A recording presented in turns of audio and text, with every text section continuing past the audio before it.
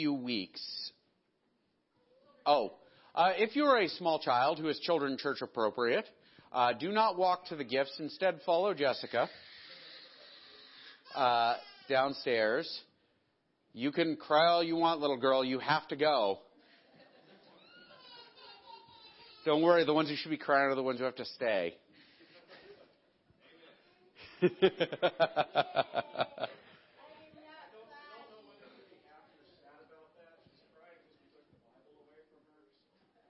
Wow. What do you think you are, the government? Come on, that was funny. All right. Bringing it back together. For the last few weeks, we've been working our way through our Christmas series. And what I've been doing with this particular series, I'm going to tell you, Christmas is a difficult season to preach because anybody who's been going to church for any length of time has heard approximately 87,000 Christmas sermons. And there are a certain collection of texts that are traditionally associated with Christmas, and it is sort of like just redoing the sermon every year, which I think I could, because it's a whole year in between. You'd probably forget. It's just sometimes difficult to put together a series that is a different approach or a different perspective or what have you, something that would be edifying. And so what I've been doing this season, I've been doing a devotion series or devotion book that was based on Dietrich Bonhoeffer's writings. And they're divided up into themes for each week. And this week we're going to be talking about salvation or redemption, and as it relates to Christmas. And actually, I'm going to read a quote. I do not often read chunks of text to the room, but I can't do it better than Bonhoeffer did. This is from this is before he was in prison. This is in 1933.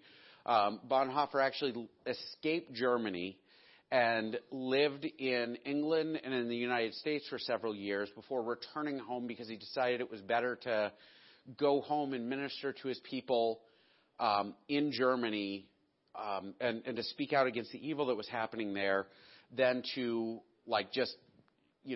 stay in safety. And so he went back to Germany. He spoke out against the Nazi Party, and he was ultimately arrested and executed. But this is from his Advent sermon in London in 1933. And I'm going to read this chunk here. You know what a mine disaster is. In recent weeks, we have had to read about one in the newspapers. The moment even the most courageous miner has dreaded his whole life long is here.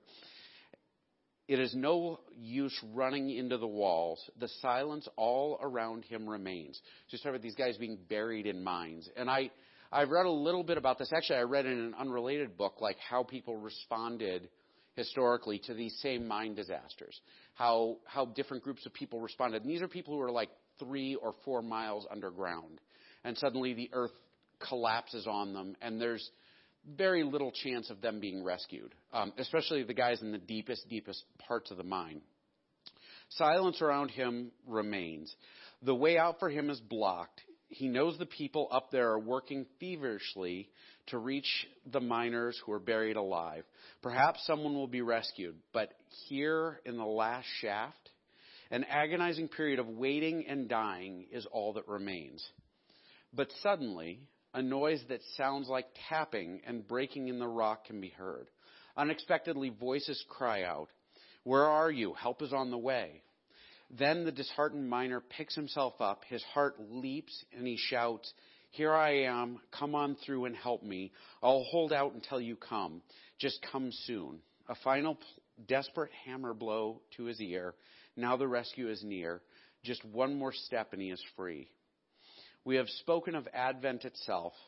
That is how it is with the coming of Christ. Look up and raise your heads, because the redemption is drawing near. From Bonhoeffer's December 3rd, 1933 sermon.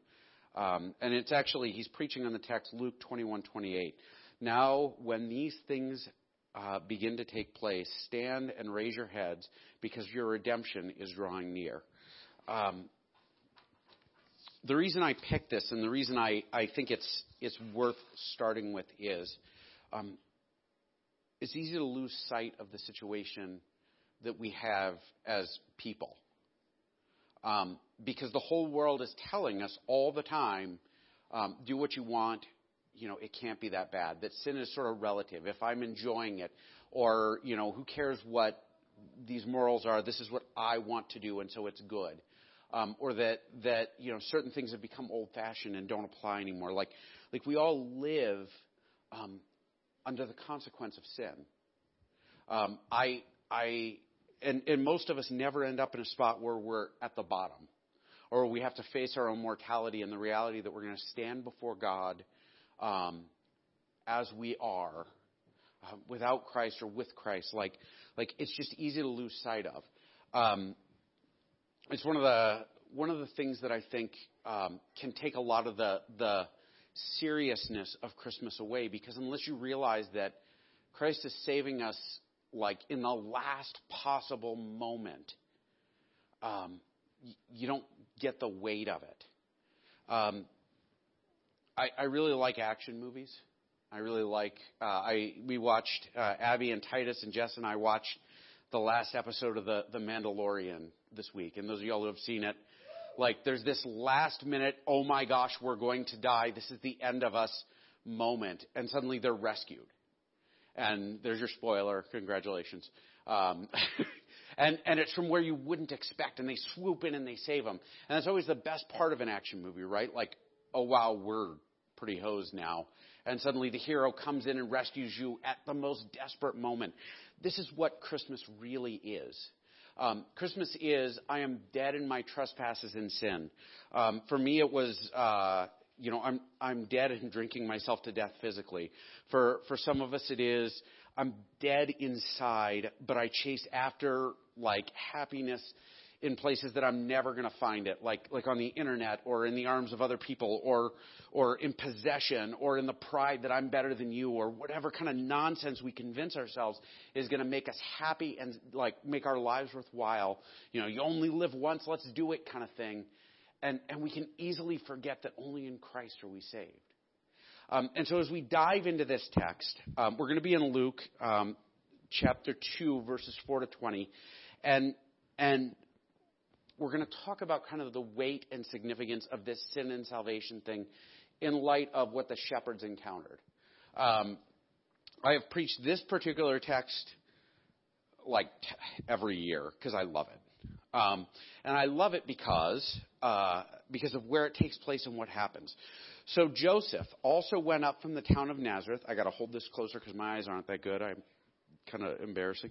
The town of Nazareth in Galilee to Judea, to Bethlehem, the town of David, because he belonged to the house and line of David. He went there to register with Mary, who was pledged to be married to him and was expecting a child. While they were there, the time came for the baby to be born, and she gave birth to her firstborn son. She wrapped him in cloths and placed him in the manger, because there was no guest room available for them.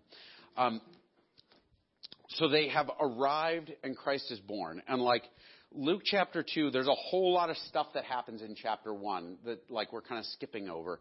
Angels showing up and visions and all kinds of other stuff. I mean, it's a really great account.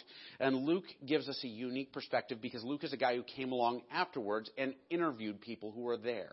Luke is the only, I guess Mark is not an eyewitness. Mark wrote his book based on Peter's preaching. So like he took notes based on Peter. And like that's where Mark's book comes from. Luke was assigned the task of researching the story of Jesus. And so like we get a unique perspective from him. We get Mary's point of view. We get a bunch of other stuff that is unique to Luke because he went and talked to these people and wrote down what they had to say.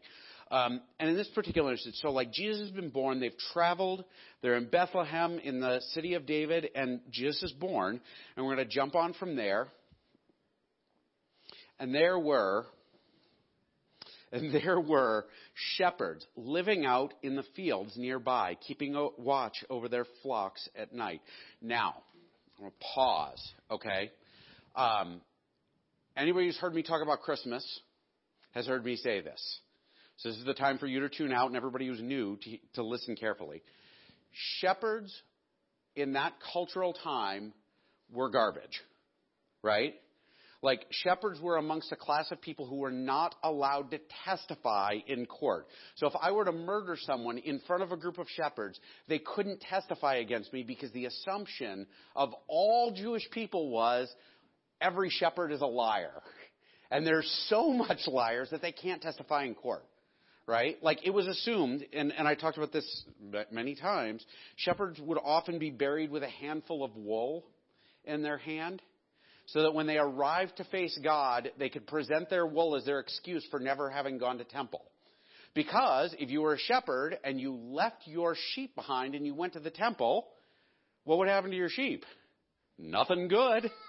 Somebody would steal them, or they'd be killed or eaten, or they'd run away, or whatever. Like, shepherds, so shepherds couldn't participate in temple. And so, like, they had a unique position in the culture. The scriptures talk highly about them, but then you get into the Jewish literature and they got nothing nice to say. They were human garbage in the eyes of the ancient Jews. And so these human garbage guys are out there near Bethlehem. Now, the location is a big deal. And the location, an ancient Jew would read this and they would associate it with a particular spot, right? And I'm going to jump into Micah real quick. We'll come back to that Luke text. But Micah 4 and Micah 5 we're going to read. In these prophecies, as for you, watchtower of the flock, stronghold of daughter Zion, the former dominion will be restored to you. Kingship will come to daughter Jerusalem. And then 5, but you, Bethlehem, Ephrathah, my Hebrew is awful.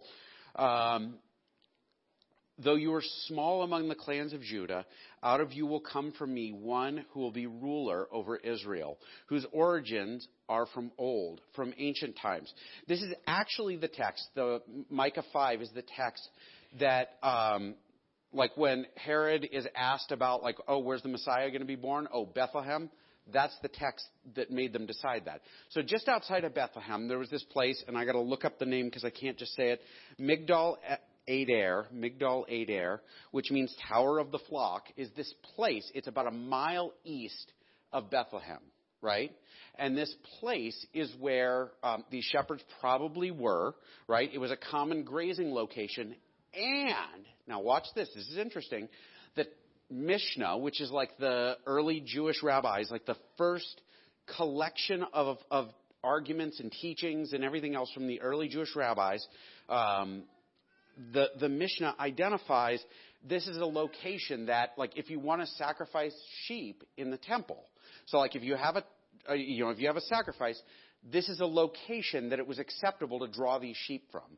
And like we know that this Tower of the Flock location, Migdal, I'm just going to not even say that, Tower of the Flock, this location would have been a spot that the temple would have been able to draw sacrifices from.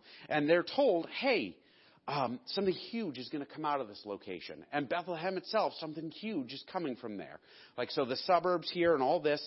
And so these shepherds are there, and the shepherds would have known that they had a special spot in relation to this. So when the angels come and start talking to them and start talking about the Messiah and all that, they'd be like, wait a minute, like, Tower of the Flock, this is where we're at. So you have this location, this Tower of the Flock.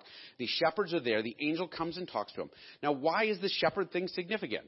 Well, we're going to look at a couple of texts for this. This is John chapter 1.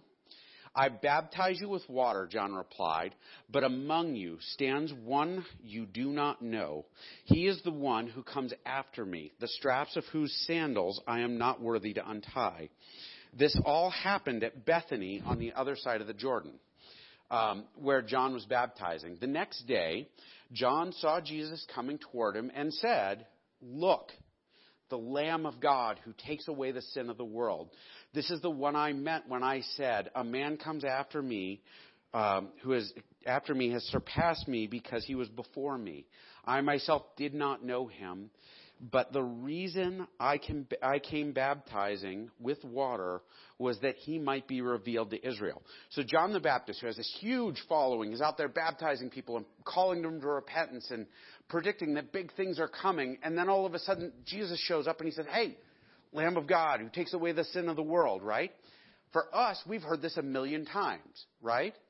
We sing songs about it. It's in texts and everything else. for ancient Jews, sheep were a big deal because, number one, you pretty much needed them to have clothes and milk, right? Because people didn't really, cows were difficult, right? Like sheep were much easier in this setting because if you butchered a sheep, you could eat the whole thing in just a week before it started rotting, whereas cows are a little bigger and takes a lot more effort and whatnot. And so, like, sheep are kind of the center of the economy. But also, there are certain sacrifices that took place in the Jewish culture, in the Jewish temple system, that could only involve sheep. And so we're in this location where these sheep are being raised. The angels show up and talk to the shepherds because the Lamb of God who takes away the sin of the world is coming. From there, we're going to jump into Hebrews, okay? He is all over the place. You're going to get to a point here in Hebrews. Like, Hebrews is a fantastic but exceptionally difficult book, right? Hebrews was written to sort of harmonize Jesus to the theological system of the Jews, right?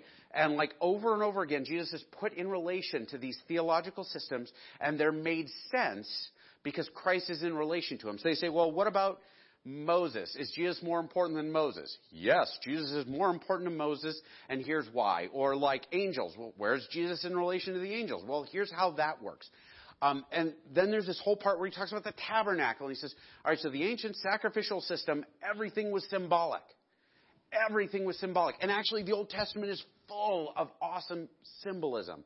Like when you start reading the Old Testament, you will find all of these little recurring things that trace out. It's called the scarlet thread that runs through Scripture. And it tells the story of Christ before he showed up. So in Hebrews 10, the law is only a shadow of good things that are coming, not the reality themselves. For this reason, it can never, by the same sacrifices repeated endlessly year after year, make perfect those who draw near to worship. Otherwise, would they not have stopped being offered? For the worshipers would have cleansed once and for all and would no longer have felt guilty of their sins. But those sacrifices are an annual reminder of sins. It is impossible for the blood of bulls and goats to take away sins. So what the author of Hebrews is saying is, listen, the law was always pointing forward to something better. And the sacrifices, because you would do these sacrifices, like if I were to, go out and kill TJ, I'd have to offer sacrifices for my sins, right? Like in that sacrifice, like you'd take a lamb in and the lamb would take my guilt on it and I would go free and they'd sacrifice the lamb and it would get punished in my place. And that was the whole system. Like you would transfer your guilt. But the author of Hebrews says, listen, that doesn't work. Because in reality, we all know that you can't transfer your guilt to a sheep. You just can't. And if you could, you wouldn't just keep doing it every year, right? I mean, it's almost like, do you ever meet somebody who has a compulsion to check things over and over again? Like checking the lock on the door. Did I lock the door? Did I lock the door? Every night when I go to bed, I check the front door about 12 times because I'm the only person in Big Sandy who locks my doors. But I still have to check it. You know why? Because I got to check it over and over again because I walk away and I think, is that door really closed right? And I'll go back like 20 minutes later. I'll lay in bed and read for a while. And I got to get up and go to the bathroom. Might as well check the front door while I'm up, over and over again because I want to make sure the house is locked and I'm secure.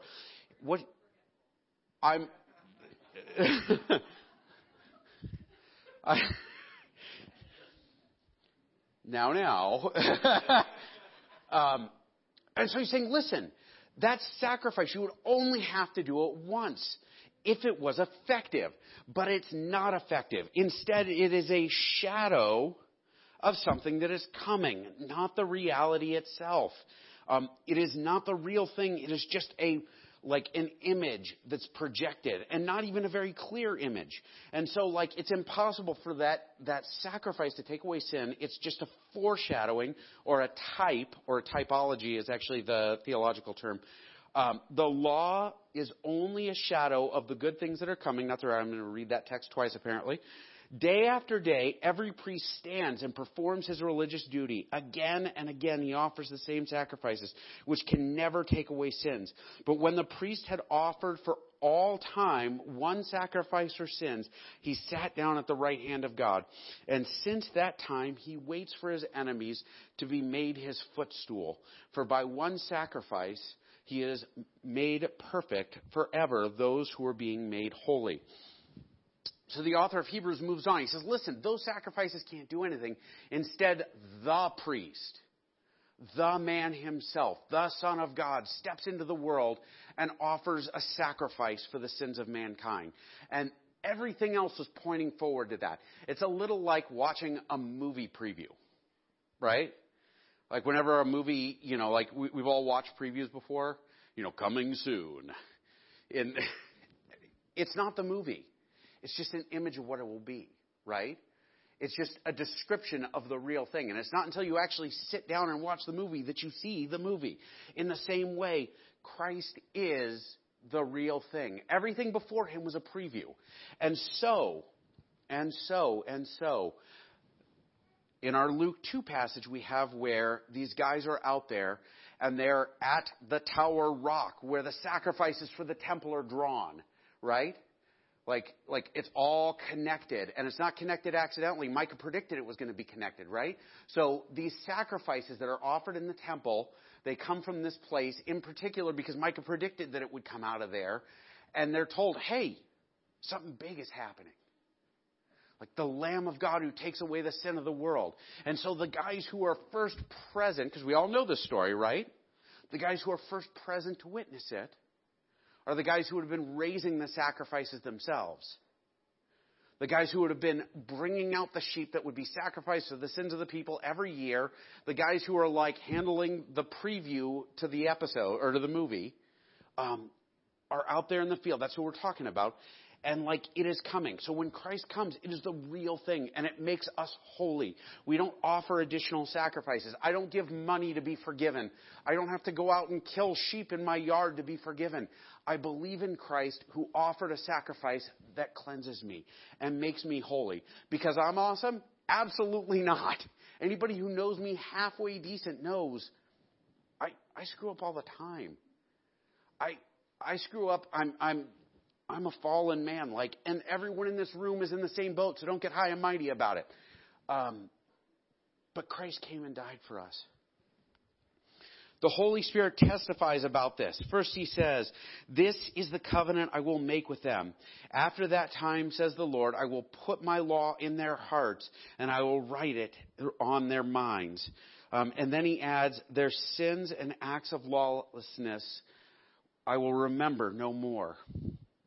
And where these have been forgiven, sacrifice for sin is no longer necessary.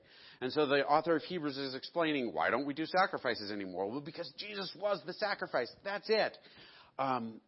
So the shepherds at the location, tending the flocks that would go into the temple to be sacrificed, they are there.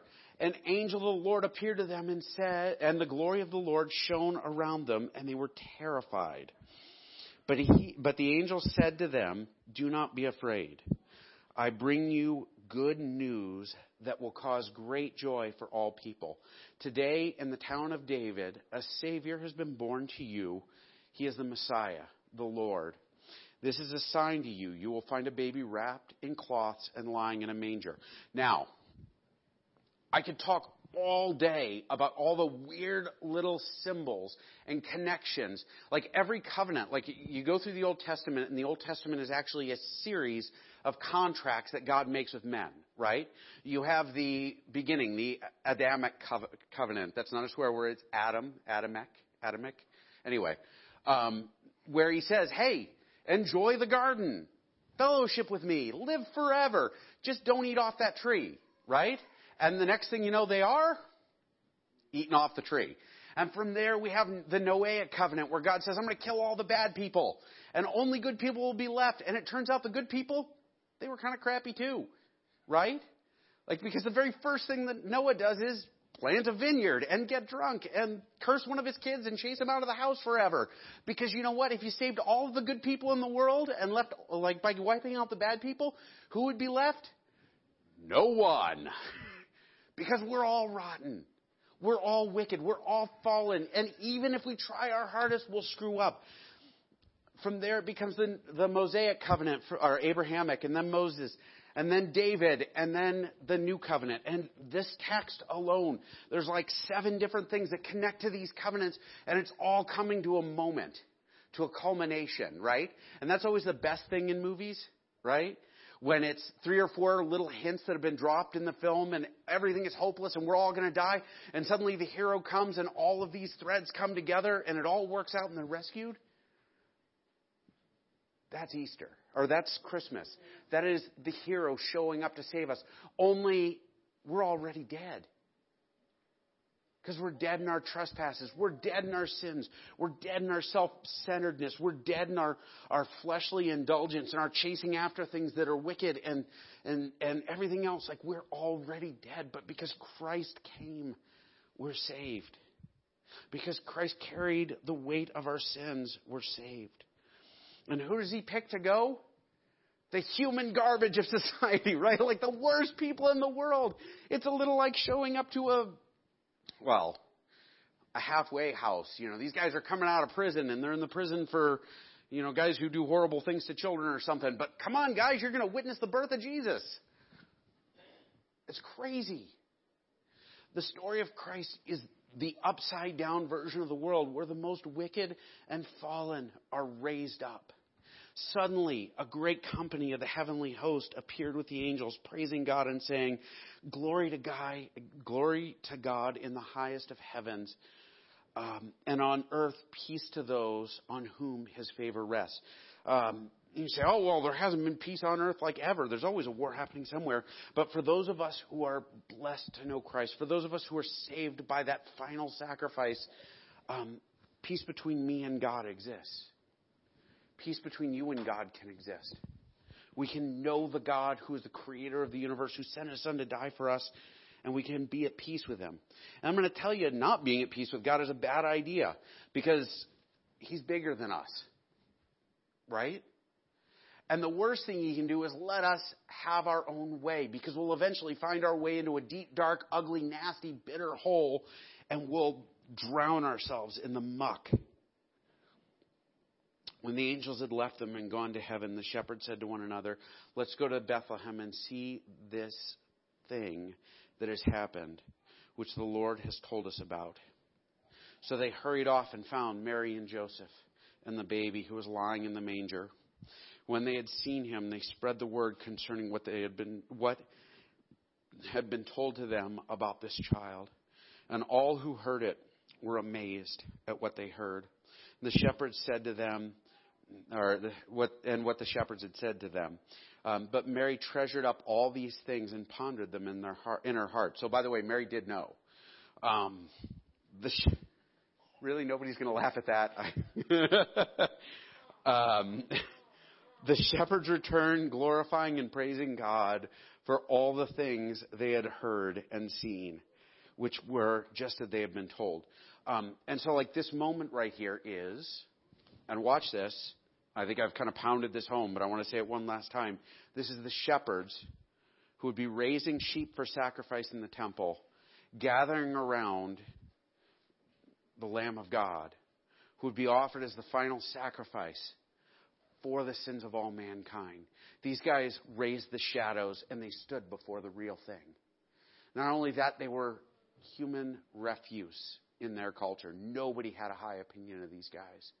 And they were the ones who were blessed because Christ came not for the righteous, but for the wicked. Not for the healthy, but for the sick. Not for the religiously perfect, but for people like me. People like you. It's amazing. I wanted to close this message with a line from Bonhoeffer. And before I jump into that, this is a very last thing. What do we do with this? It's easy to get into this mindset that Christmas is like Christmas special territory. What's Christmas about? Joy and peace and having your heart grow 3 times larger, and that you can take everything away from the Who's in Whoville and they'll still go out and sing and all this other stuff. Like, oh, it's the most wonderful, happy, heartwarming time of year.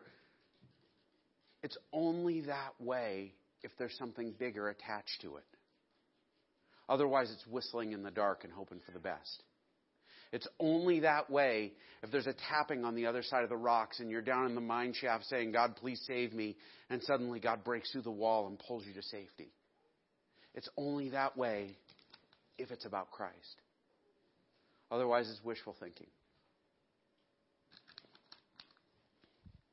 And so as we celebrate Christmas, bring yourself back to this point where you say, this is about Christ dying for me. This is about God stepping into the world. Or as Bonhoeffer wrote, only when we have felt the terror of the matter can we recognize the incomparable kindness. God comes into the very midst of evil and death and judges the evil in us and in the world. And by judging us, God cleanses and sanctifies us, coming to us with grace and love. God wants to always be with us wherever we may be.